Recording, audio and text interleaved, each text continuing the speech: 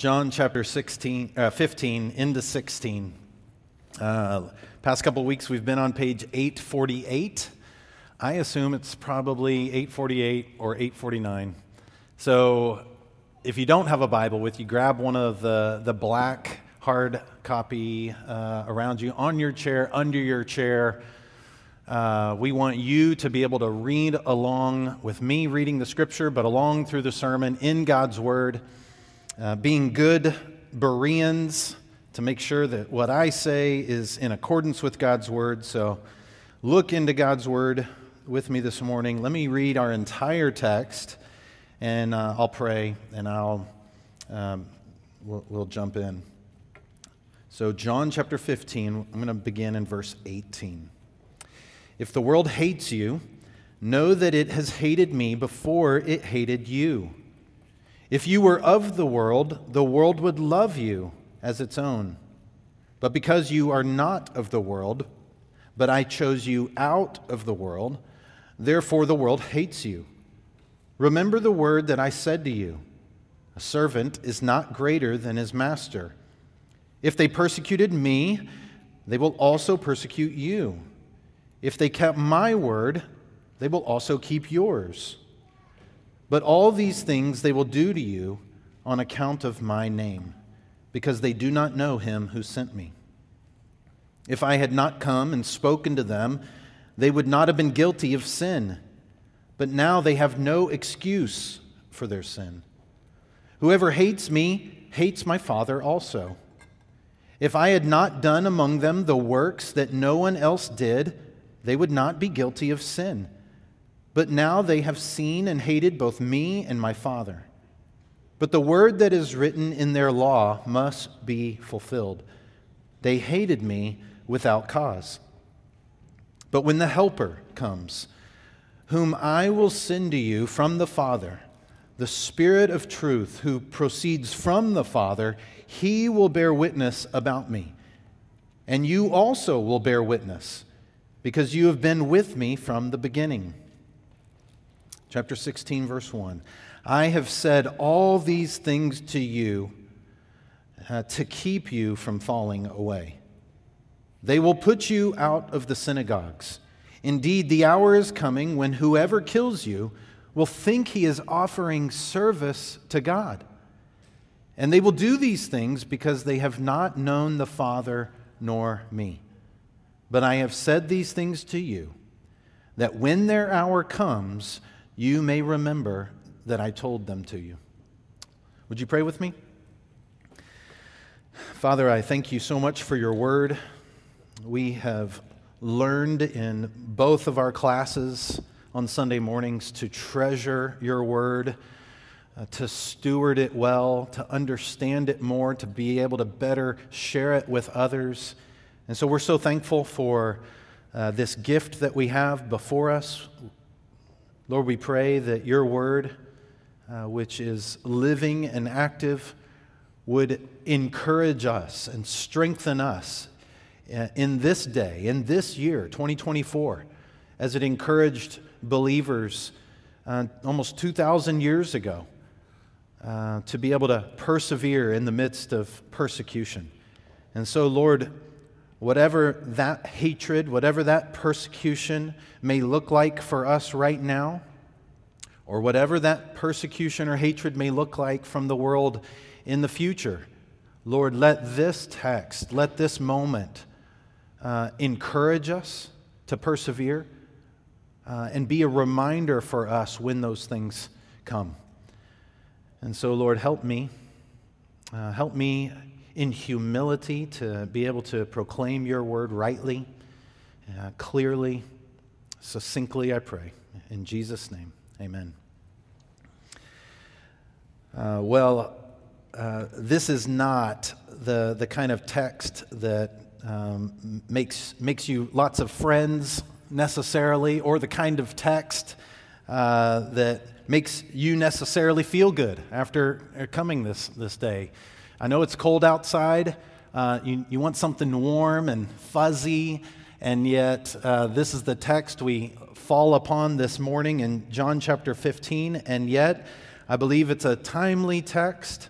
in the life of the church. I believe it's timely for us at the Fields Church, and so I trust the Lord with it.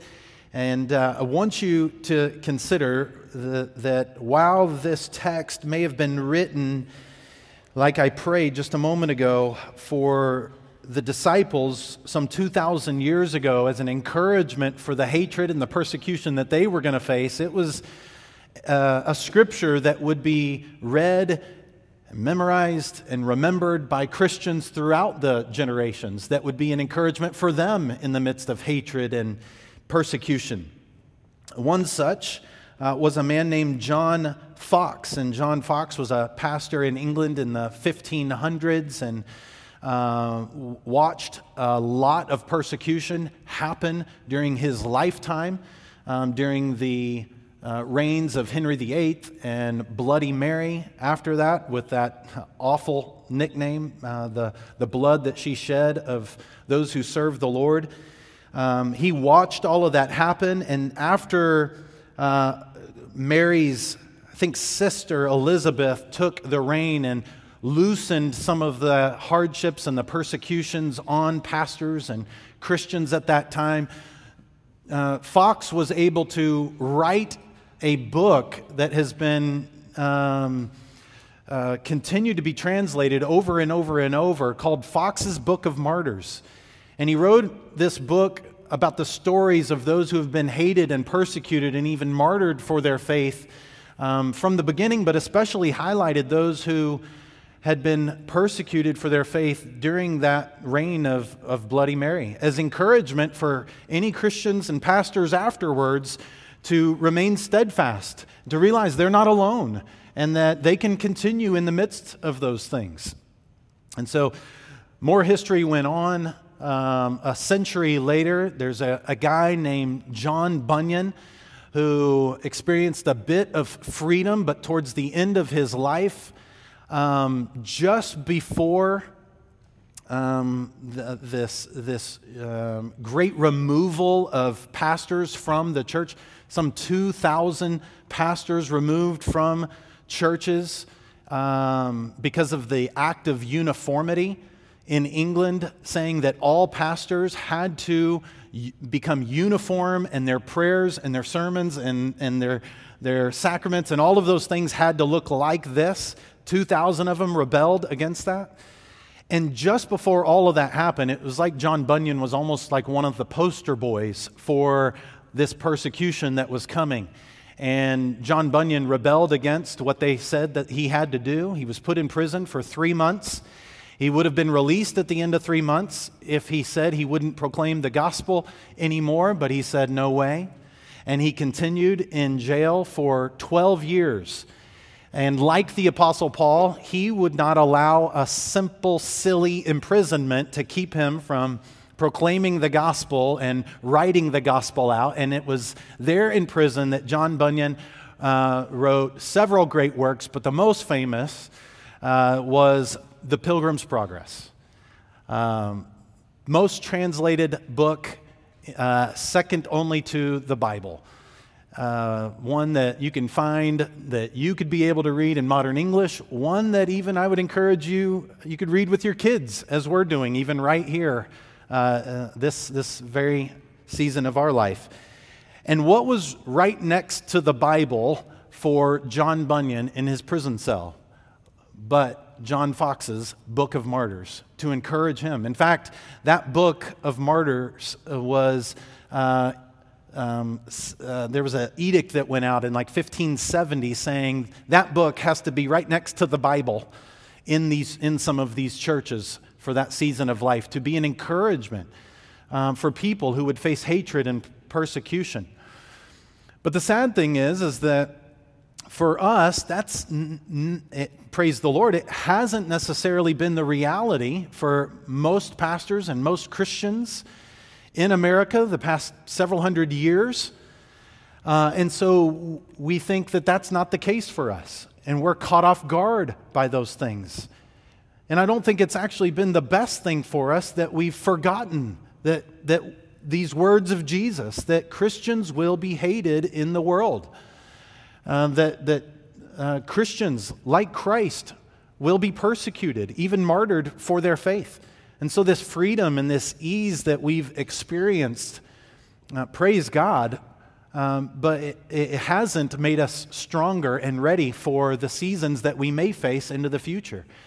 It hasn't prepared us for the kind of life that many Christians, many pastors around the world are experiencing right now. And so we want to take these words seriously to be able to be better prepared for our future. We want to take these words seriously to be a better encouragement to Christians in any other circumstance or around the world that may face these situations. Parents, you need to heed these words to be able to pass them on to your children or your grandchildren, because they'll be living in a very different world than we live right now.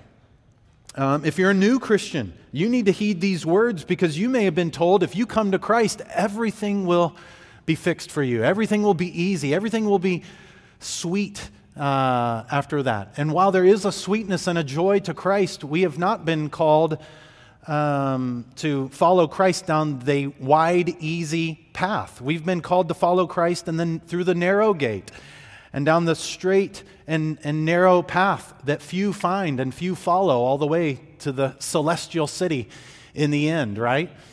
You need to heed Jesus' words when he says that if any would come after me, he must take up his cross, deny himself, and follow me.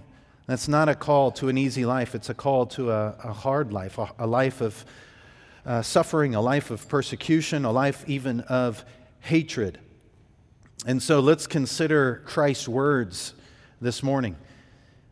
Jesus, in the context of John chapter 15 and 16, is in the upper room with his disciples on the night before he's betrayed.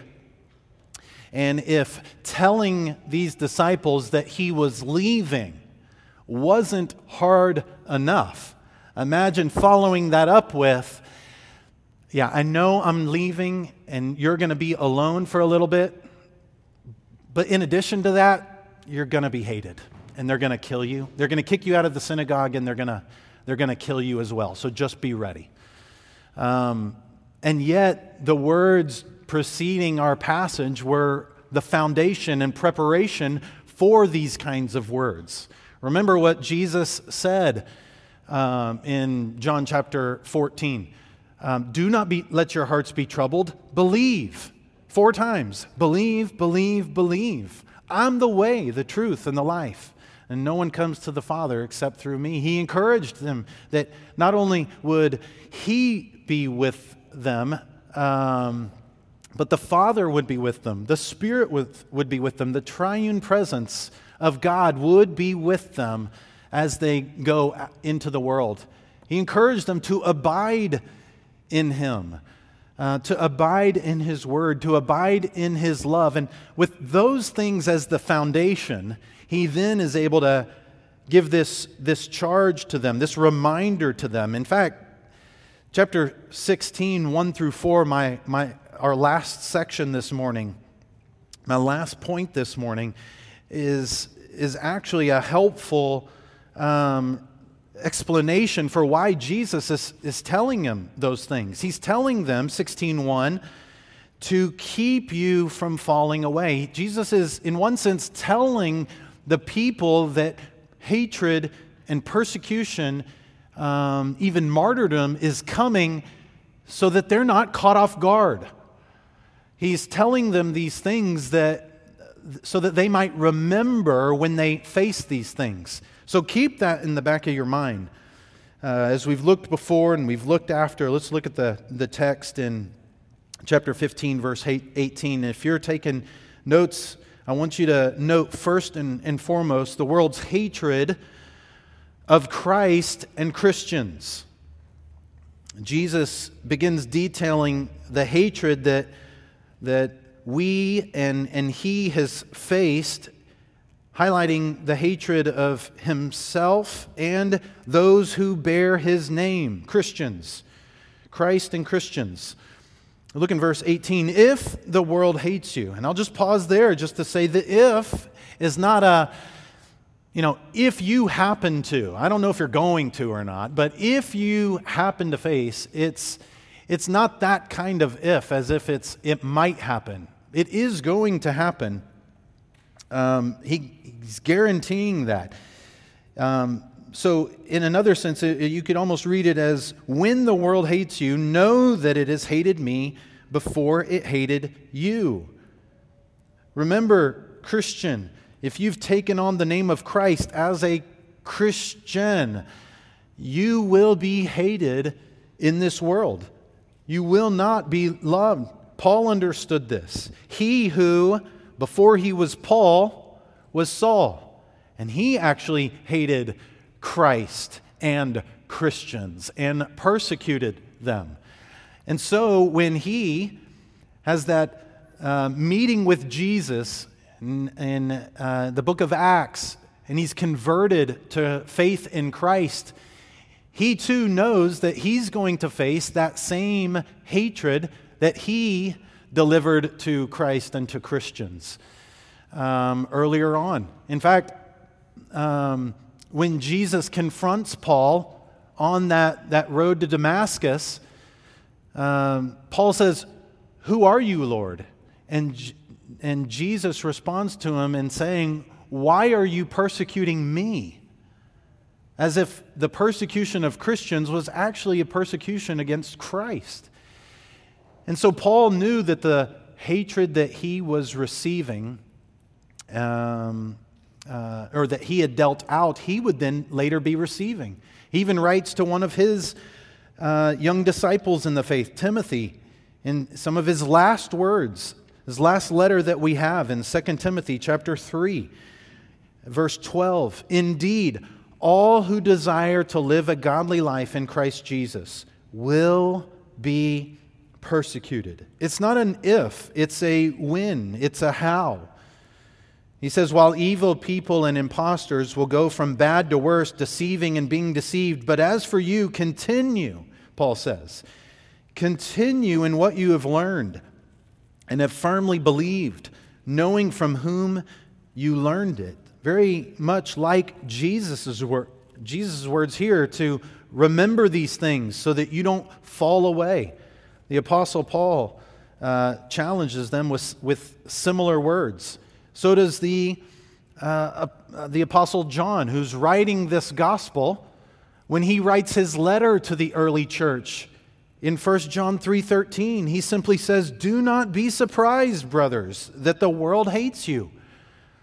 We cannot be caught off guard, Christians, when non-Christians hate you because of whom you believe in, and because of what you believe in accordance with God's Word, because of how you're living. We cannot be caught off guard. We have to be ready for these things. And they hate Christ. Jesus already said in John 7:7 that the world hates him because he testifies about them that its works are evil. Jesus proclaimed the gospel that mankind is sinful and that our works and our words are sinful against him. And when Jesus proclaimed that, the world hated him for it. Nobody, including me and you, do not like to be told that our lives are sinful, that our words are sinful. None of us like that. And so remember, Christian, if you have the name of Christ upon you, you were once not a Christian. I don't care if you were born in a Christian household and your parents were Christians or not. That didn't make you a Christian. You were once not a Christian, and you too hated having your sin called out. Just think about growing up from your parents, hearing that you were a sinner and being punished and disciplined for your sin. None of us like that. And in that moment, you hated maybe mom and dad, maybe your teacher or your principal, maybe your coach. You hated whoever it was that was calling out your sin at that moment because you weren't a Christian. You didn't like your evil works being called out.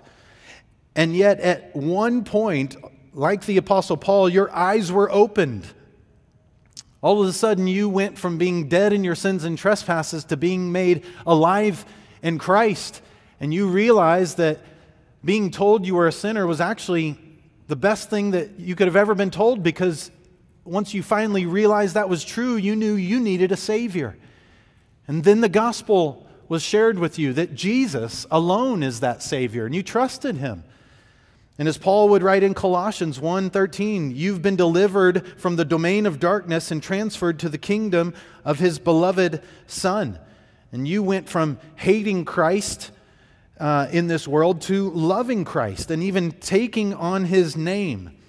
And so, Christian, now, if you've taken on His name and you begin to be hated and persecuted in this world, do not boast and brag about the fact that you know Christ, and don't rebel against that in thinking that you're better than that other person. That should give us a humility and a sorrow for that person across from us, that we should realize that it's going to have to be God that intervenes, just like God had to intervene in Saul's life so that he could trust Christ at that moment. It's going to have to be God, just like it was God in your life who intervened and caused you to go from hating Christ to loving Christ, to go from being an atheist or an agnostic or just a simple unbeliever to becoming a believer and calling yourself a Christian.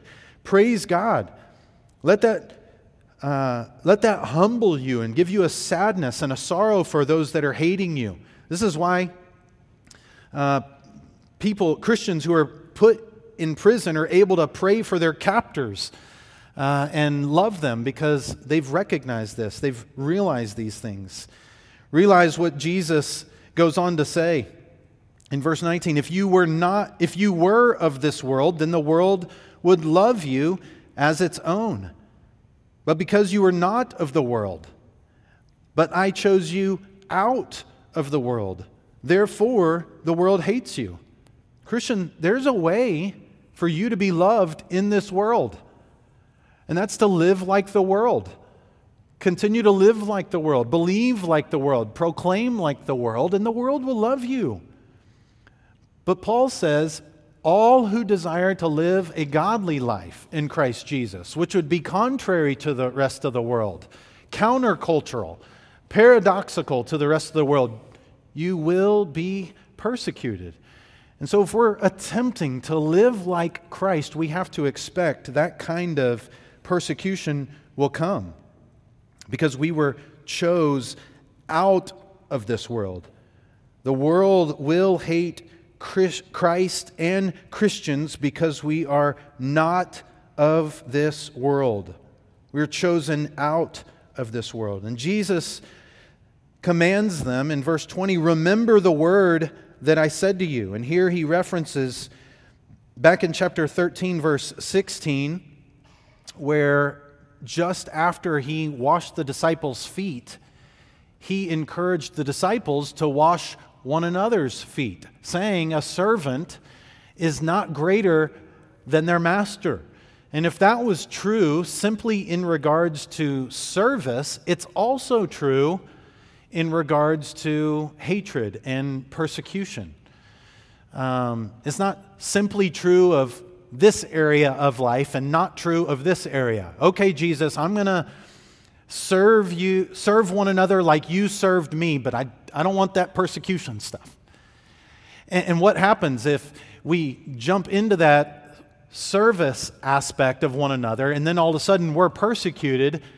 Are we going to leave that service of one another, that Christ-likeness, simply so that we don't experience the hatred? So Jesus says, just like I said to you back in regards to service, that a servant is not greater than his master, you too need to serve. The same is true here in regards to hatred and persecution. A servant is not greater than his master. If they persecuted me, they will also persecute you. On the opposite side of that, Jesus says, if they kept my word, they'll also keep yours. And so here's the dividing line here. The world and those who are not of the world. If you're not of the world, they're going to hate Christ and Christians. Or if they are of the world, they're going to hate Christ and Christians. But if they're not of the world, they're going to keep His word, and they're going to keep your word. They're going to be not of this world because they too are chosen out of the world. So there's a dividing line here, Jesus said. Those who are of the world and those who are not. Those who hate Christ and those who love Christ. And we have to be aware of that. We can't be caught off guard and think that just because we live in a certain period of history in America that the world is going to love Christians and love what Christians stand for and love the church and love what the church stands for. There will continue to be growing opposition to these things, Christian. There will continue to be growing hatred and persecution even against Christians in the days to come. Yes, even in America. I don't care who is elected later this year. There's going to be a continued increase of those things. And so Jesus says in verse 21, closing this section, "But all of these things they will do to you." Why? "On account of my name, because they do not know Him who sent me." We need to realize that they're not doing these things to us. They're doing these things to Christ. And we happen to be the ones who are bearing the name of Christ.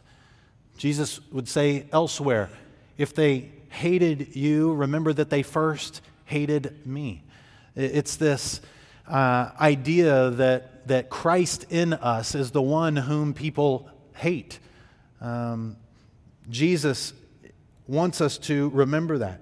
And you can realize that, depending upon whose name you take, whether or not you're hated. If you take on the Cowboys this afternoon, then you're going to be loved by one group. You take on the Packers by name later on, you're going to be hated by another group.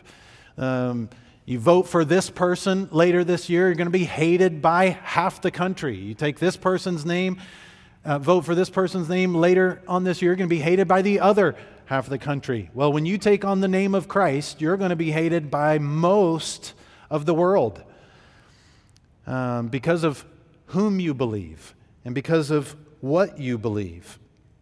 But Christian, take heart.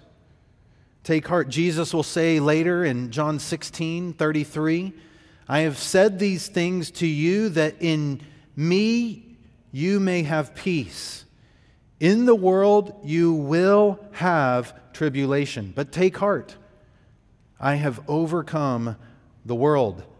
Or you could remember His words back in Matthew chapter 5. In the Beatitudes, Jesus said, "Blessed are those who are persecuted for righteousness' sake, for theirs is the kingdom of heaven." Blessed are you, Christian, consider, blessed are you when others revile you and persecute you and utter all kinds of evil against you falsely on my account, Jesus says. Rejoice and be glad. Why? For your reward is great in heaven. For so they persecuted the prophets who were before you. And Jesus would go on to show, so they persecuted me, and so they will persecute you, the disciples and the apostles. And so would they persecute Christians after that, especially into and after the Reformation. And so they would continue to persecute Christians in the missionary movement of the 1800s. It is going to happen. But not only does the world hate Christ and Christians, but the world hates the Son and the Father, Jesus makes clear. He hinted at it already in those verses about He who sent me in verse 21, but here He lays it out a little bit more clearly in verse 22. "If I had not come and spoken to them, they would not have been guilty of sin. But now they have no excuse for their sin. Whoever hates me hates my Father also. If I had not done among them the works that no one else did, they would not be guilty of sin. But now they have seen and hated both me and my Father. And so Jesus highlights here to these disciples, these Jews, that they're going to go out and be hated by the world by people who say that they love the Father. But in reality, when they say that they love the Father, but their actions are actually showing that they hate Christ, and by hating Christ, they actually are hating the Father also. This is why later on, Jesus says that, disciples, your persecution is actually going to come from those who claim to worship God. You're going to be kicked out of the synagogues, the churches. You're going to be killed by those who claim to be doing service to God. And so, hating Christ is actually hating God. Now, this will be very countercultural when you think of other religions who say that they believe in our God, but they deny Christ being the Son of God. This goes right against those things. And Jesus says that he's hated for two reasons in two different sentences. One is for his words, and the other is for his works. And you too, Christian, are going to be hated for your words so long as they model Christ's words and the gospel. And you too are going to be hated for your works so long as they are Christ-like and in an attempt to honor the Lord.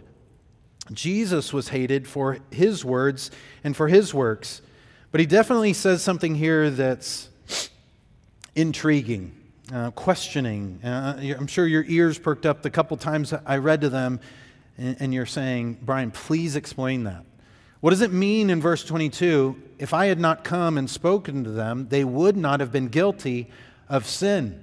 Or later in verse 24, if I had not done among them the works that no one else did, they would not be guilty of sin. Well, what does that mean? What is Jesus saying? That sounds like it would have actually been better if Jesus had not come.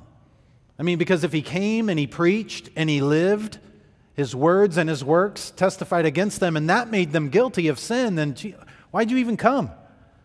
I mean, this same kind of argument is actually used when people ask the question, what about people in the world that have never heard about Jesus? What happens to them? Are they going to die and go to hell? Surely not. Surely not. Surely Jesus will save those people who never heard the name of Christ. They never heard about the death and resurrection of Christ. And I want to say to that, that's absolutely not true.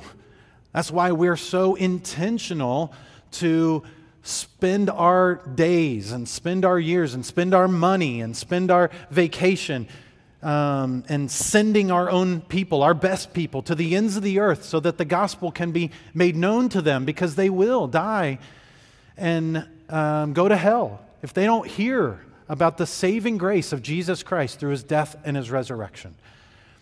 But if that were true, which it's not, if that were true, the worst thing that we could do for them would be to send a missionary to them. Because if they never heard the name of Christ, then actually sending a missionary to them to tell them about Jesus would actually condemn them. They would have been better had that missionary not come. Does that make sense? And so that's not what Jesus is saying here.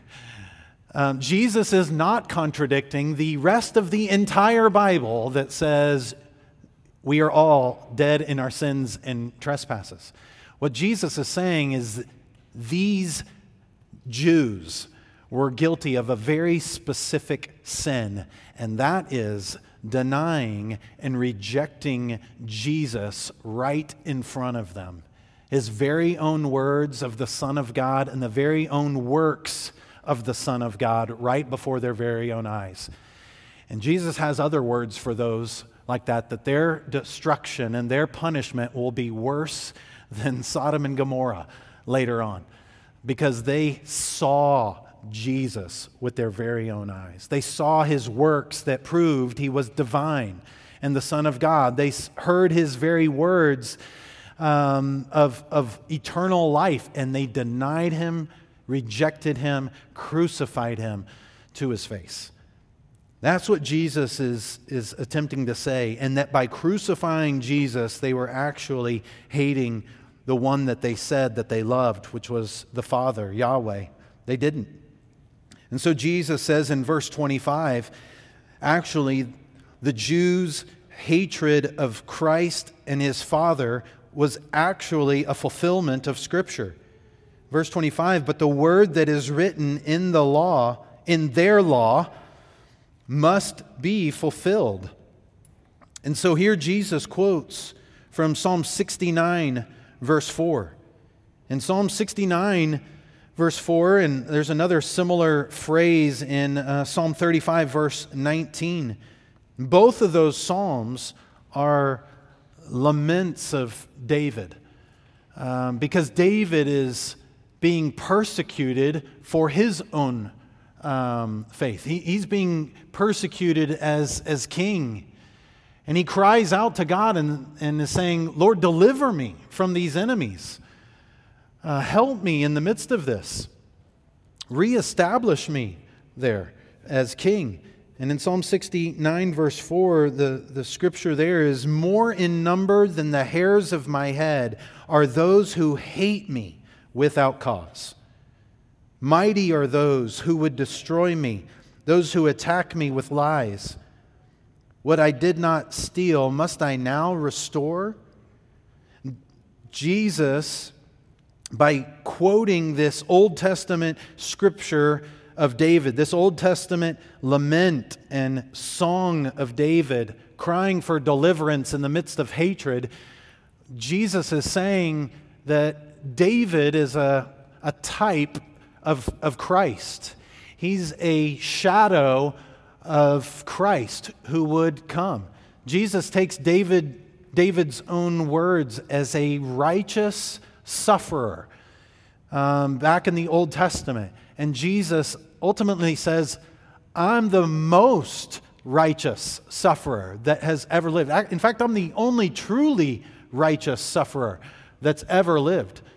And that scripture has to be fulfilled in me. These Jews have to hate me and persecute me so that I might be crucified, so that I might be resurrected, so that I may conquer sin and death and offer eternal life to all who would repent and believe. So it's amazing to consider how even the hatred and persecution of the Jews against Jesus in that time was a fulfillment of Scripture and was a part of God's plan. Christian, can't that also then be applied to the history of Christians who have also been persecuted and hated? Think about how God used the hatred of and persecution of even John Bunyan, whom I mentioned earlier, to be a part of God's plan and writing such great works while in prison and encouraging so many Christians along the way with that great work, the Pilgrim's Progress. God will use your hatred. God will use your persecution to build His church, to encourage others, to strengthen others, to maybe even bring about the salvation of others, your captors. We can see stories like that in the Apostle Paul, who was put in prison and then saw the work of God in delivering Paul out of jail, that Philippian jail, and that Philippian jailer and his entire household believed and were baptized. You don't know how the Lord will use the hatred that you experience, Christian, that's ultimately done to Christ, But you don't know how the Lord will use that in your life to strengthen you, in others' lives to encourage them in a similar situation, or even to bring about the salvation of someone else. And so we have to first know that the hatred that the world shows to Christ and to Christians is ultimately a hatred towards God, but it is a part of God's sovereign plan of redemption. It will be used by God. We can trust Him in the midst of it. They hated Jesus without cause, and they will hate you too without cause because of your words and because of your works. And so realize you're in good company with Christ and with the Father, and your life and the plan for your life is in good hands with Christ and the Father as well. But it goes beyond that.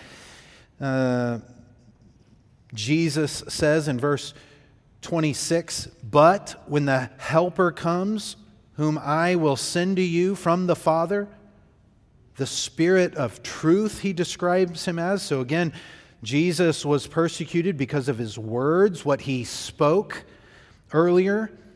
It's going to be the Spirit, the Holy Spirit, the Helper, the Spirit of truth that comes to us, that helps us, who will proceed from the Father. He will bear witness about me, and you also will bear witness because you have been with me from the beginning. And so here we see, in addition to Christ and Christians, in addition to the Son, the hatred of the Son being directed towards the Father, here there's going to be a hatred from the world against the Spirit of truth and Christ's servants. We're called Christ's servants earlier in this passage, so use that to describe the disciples and the disciples of Christ who would follow, who will also bear witness. Notice that Jesus is saying that there is going to be a continued hatred of God's people who receive God's Spirit, because He is the Spirit of truth. And He will bear witness in the same way that Christ bore witness that He was God's Son. And it's the Holy Spirit, Christian, whom God has given to everyone whom He's made alive, whom God has given to everyone who's repented and believed. This gift of His very Spirit to be with you, and it's His Spirit that is going to help you in knowing and understanding and reading and memorizing, meditating on and proclaiming the words of God. As you dedicate and devote yourself to do that year after year, it's the Holy Spirit who's going to help you bear witness. It's going to be the Spirit Himself that bears witness through you to someone else. It's not us who alone makes someone else alive through the Word of God. It's not. It's the Spirit that does that. And what is that word, witness, in the New Testament? But the Greek word martyrio, martyr, where we get our word for martyr there. And so you can see how that word is all, even in our English language, used to tie together the hatred and the persecution that we are going to face. And Christians, so long as you are living in accordance with the Spirit, displaying the fruit of the Spirit, you too are going to be hated. Now, if our lives are not displaying the fruit of the Spirit, then we likely will not be hated by the world around us. But we are commanded, we are called to live a life that does display the fruit of the Spirit. We're called to live a life that is in reliance upon the Holy Spirit. We are called to a life that proclaims the very same words that this Holy Spirit inspired and wrote down for us. We're to treasure those in our heart. We're to proclaim them to others. And so there is going to be a hatred, even against the very helper, not just the Son of God, not just God the Father, but also the Spirit of God. Because as we'll see in the very next passage, it's the Spirit who is going to convict the world of sin and righteousness and judgment. And the world does not like being convicted of sin, righteousness, and judgment. Nor did we before we were made alive to know Christ as the Savior of the world. So this hatred is just building upon itself, and it will enter into every facet of life. And so Jesus ends this section of Scripture telling, again, as I shared with you earlier, the reasons why he's saying these things. As if him telling the disciples,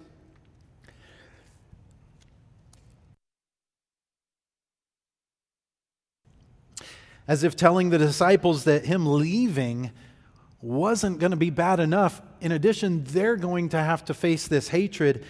But he says in verse 16, and here you might note that the world's hatred is predicted and revealed. Jesus tells them why he's telling them these things. I've said all of these things to you to keep you from falling away. To keep you from falling away. Now, again, Jesus is not saying something contrary to the rest of all of the Scriptures and all of what he's already said in the Gospel of John. He's not saying that it's actually possible for a true child of God, for one who's truly a follower of Christ, to actually fall away. But there are many who claim to be Christians who in the end fall away and prove that they actually never were Christ's true disciples. And Jesus doesn't even want them to fall away for a short bit, for a short moment of denying him, even though he trusts that they will come back to him.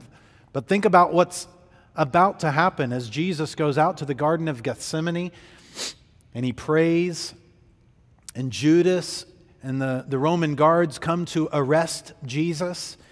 And in that moment, all of the disciples fall away. They run away. Praise God, they all return. They all prove to be true disciples of Christ. They all eventually say, no, I'm willing to be hated. I'm willing to be persecuted like Christ. And actually, church tradition, church history would say that 10 out of the 11 that are there that night would die a martyr's death, except for John, who's writing this, who what we know is that he was exiled on the island of Patmos till the end of his life. But all of these may have fallen away for a short time, even with these words, as a reminder to help them and to remind them and to keep them.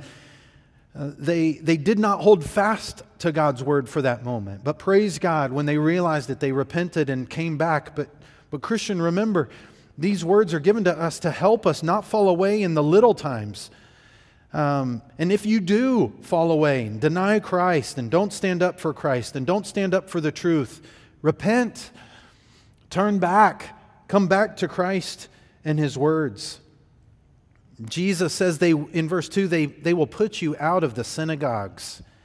Again, we see there that the hatred and the persecution that they're going to face is from their own people. Yet those who do not see Jesus as the Messiah, do not see Jesus as the Christ.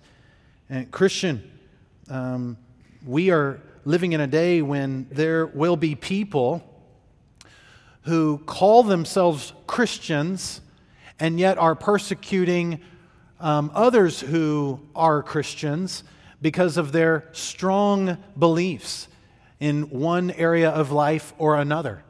People who may call themselves Christians and yet do not stand in accordance with God's word in regards to things regarding gender. Do not stand on God's word in regards to things regarding sexuality and marriage. They do not stand on God's word regarding the things of life and the sanctity of human life. And yet they may call themselves Christians and say, we have a different view about that, and there may be hatred towards those who are truly Christians and do stand on God's word in regards to those issues. And so we need to be aware of that. We need to be aware that there may be hatred and even opposition, even from those who say that they've taken on the name of Christ. He describes it even more. He says, "Indeed, the hour is coming when whoever kills you will think he's offering service to God." That happened for the apostles. The apostle Paul thought he was serving God in giving confirmation for the persecution of Stephen. There were people in the church who were killing the reformers in the 1500s who thought they were doing that in service to the Lord. That will continue to happen until Christ returns. And they, he says in verse 3, will do these things because they have not known the Father nor me. Again, the reason they're doing these things is not because they hate you, but they don't know the Father. They don't know Christ. And that should, Christian, humble us and cause us to pray and cause us to ask the Lord to do a work in their life, that they would know the Father and they would know Christ and His saving grace. But Jesus says, "I have said these things to you, that when their hour comes, you may remember that I told them to you." These were encouraging words in the sense that knowing something was coming and it was predicted and revealed that it would come, that they at least had a heads up by Jesus. In fact, Jesus would later come to the Apostle John in a vision in the book of Revelation. And he would give John the entire book of Revelation to encourage Christians who were going to be persecuted in this world until he returned. Just read through the book of Revelation and see what encouragement there is for Christians to persevere and conquer until the end. It's the entire book of Revelation is an encouragement for Christians throughout. It's not just about what happens in the future. It's about what's happening right here, right now, to be help for us in persevering till the end. And so we need to consider that there have been some who have gone before us who have been not just hated, but persecuted, even killed and martyred for their faith. There have been some, that book that I mentioned to you, Fox's Book of Martyrs, though while it was written in the 1500s, there could be updates to that book. In fact, there have been updates to that book that have included the stories of those who have been hated in a dramatic way and persecuted and even killed for their faith throughout the centuries. Stories of missionaries like Jim Elliot and Nate Sate, who were killed and hated by an unreached tribe in South America for their faith. Countless stories of other missionaries. Or we could even think, recently here at the Y, at one of our outreaches, met a young lady who's a part of the Egyptian Coptic church just several blocks from here. And we reminisced on the sadness of many Coptic believers drug out onto the beach in Egypt years ago and were killed for their faith. These words, while we may not face immediate persecution and martyrdom for our faith, for gathering together as a local church. That time may come in our lifetimes, I don't know. But Christian, it's happening around the world. These scriptures are to prepare us for whatever may come in our lifetime, whatever may come in our children or our grandchildren's lifetime. These words are there to encourage the church around the world. So hold them and keep them, and remember that Christ gave them to you to remember and to keep you from falling. And if you've seen yourself actually as one of those who's hated Christ and hated Christians, and yet this morning you've realized that there's actually no hope for you apart from being chosen by God to have the truth of Christ revealed to you, that He died and rose from the dead. If this morning you're realizing that for the very first time, consider that Christ is opening your eyes like He opened Saul's eyes to know the truth of Christ, and today to repent and believe, to go from being one who is of the world to one who's simply in the world but not of the world. Trust Christ today, but know this: in trusting Christ, your greatest need has been met, the forgiveness of sins. And you will be with Christ forever in eternity. But please do not hear this pastor or this church say that all of your problems will go away. You'll have Christ with you in a church to walk alongside you in the midst of it, but know that you will be hated by the world. And some of you have experienced this. You've become a Christian and your friends no longer love you like they used to. And that's okay, because you have Christ and you have His church to walk with you. And if you trust Christ today, that will be true of you as well. So let me urge you to do so this morning. Let's pray. Father, would you open the eyes of any who are here this morning who have been simply of the world up to this point, but this morning have realized that there is no hope in being of the world. They need to be chosen out of the world by you.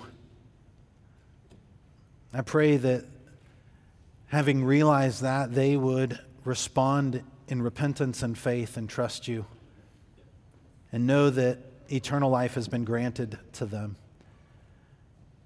Lord, let them walk in growing faith and growing obedience all the days of their life. Help us as a church to walk with them, those who have come to faith recently and are now here with us. Lord, help us to encourage one another in those things, knowing that we all together will be hated. Jesus, I'm thankful for the period of peace that even we specifically as a church have experienced in meeting in a building in the world, a part of the YMCA, and are even appreciated in this place. But Lord, let us never take that for granted. Never let us think that that ought to and will continue forever and ever. And so, Lord, when there are ways, not if, but when there are ways that individually or corporately as a church we are hated and spoken against, I pray that you would help us to remember that you experience the same thing, that you're with us in the midst of it, and that we have an eternal reward waiting for us. And so help us to persevere well. Help us not fall away in the small ways. Lord, I pray that we would be mindful, remembering these words when those moments come, this afternoon, this week, this year, or this lifetime, Lord, whenever that may be. Lord, help us to be prayerful for the church around the world who's experiencing this kind of hatred more severely. Help us to be prayerful and mindful of missionaries that we know that are living in hostile places. Let us remember that these scriptures may be even more so true of them than us right now. And let us use our freedom and peace to be prayerful, sacrificial, selfless, and serving and giving towards the needs of others. Lord, we want to be prepared well. So I'm thankful for this church. I'm thankful for this word that we can preach and apply to our lives, not knowing what the future may hold.